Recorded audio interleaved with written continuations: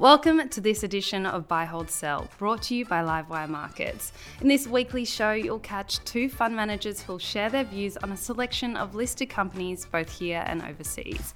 Hit the subscribe button on your podcast player to be notified of new episodes each week. And don't forget that all the views expressed are general in nature and you should seek your own advice before making any decisions of your own.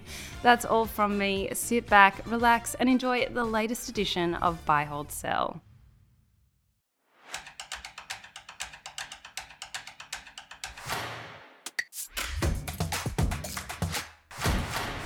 Hello and welcome to Livewire's Buy, Hold, Sell. My name is Chris Conway. Today we're putting a handful of stocks to fund managers that have some serious momentum behind them. But can they keep rallying or are they overcooked? To answer that question, we're joined by Ben Rundle from Hayborough Investment Partners and Granger from Airlie Funds Management.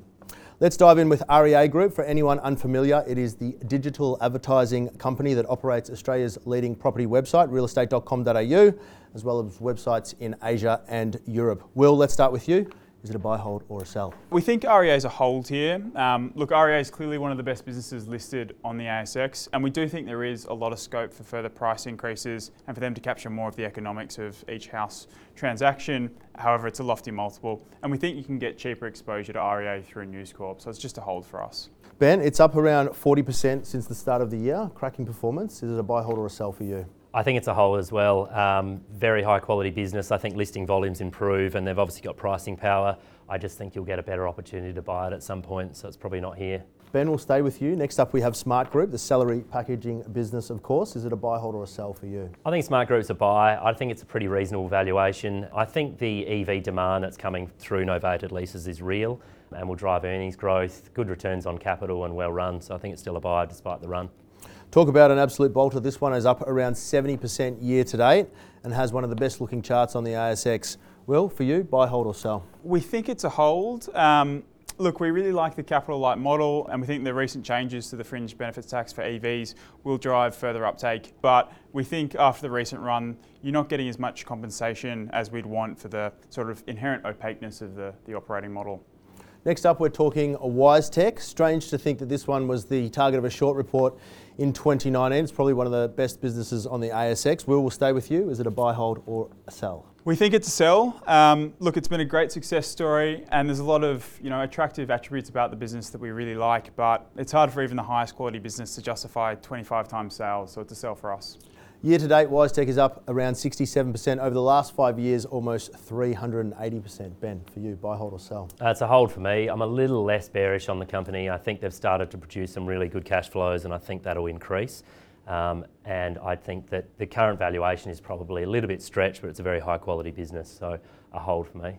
We've asked the gents for their opinion on a handful of stocks. We've also asked them to bring one along that has had pretty solid performance so far this year and tell us whether they think it can keep going or, again, whether it's overcooked.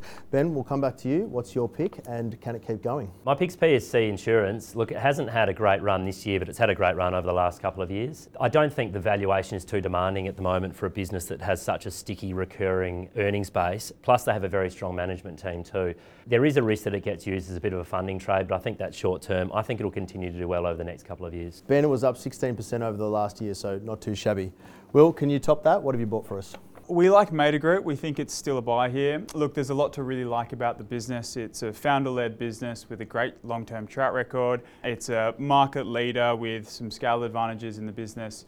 And importantly, it operates in a part of the mining services market, which we think is a lot less cyclical than the rest of the market. And for that reason, it deserves a higher multiple than the market probably gives it credit for. So we think Mader Group's a buy.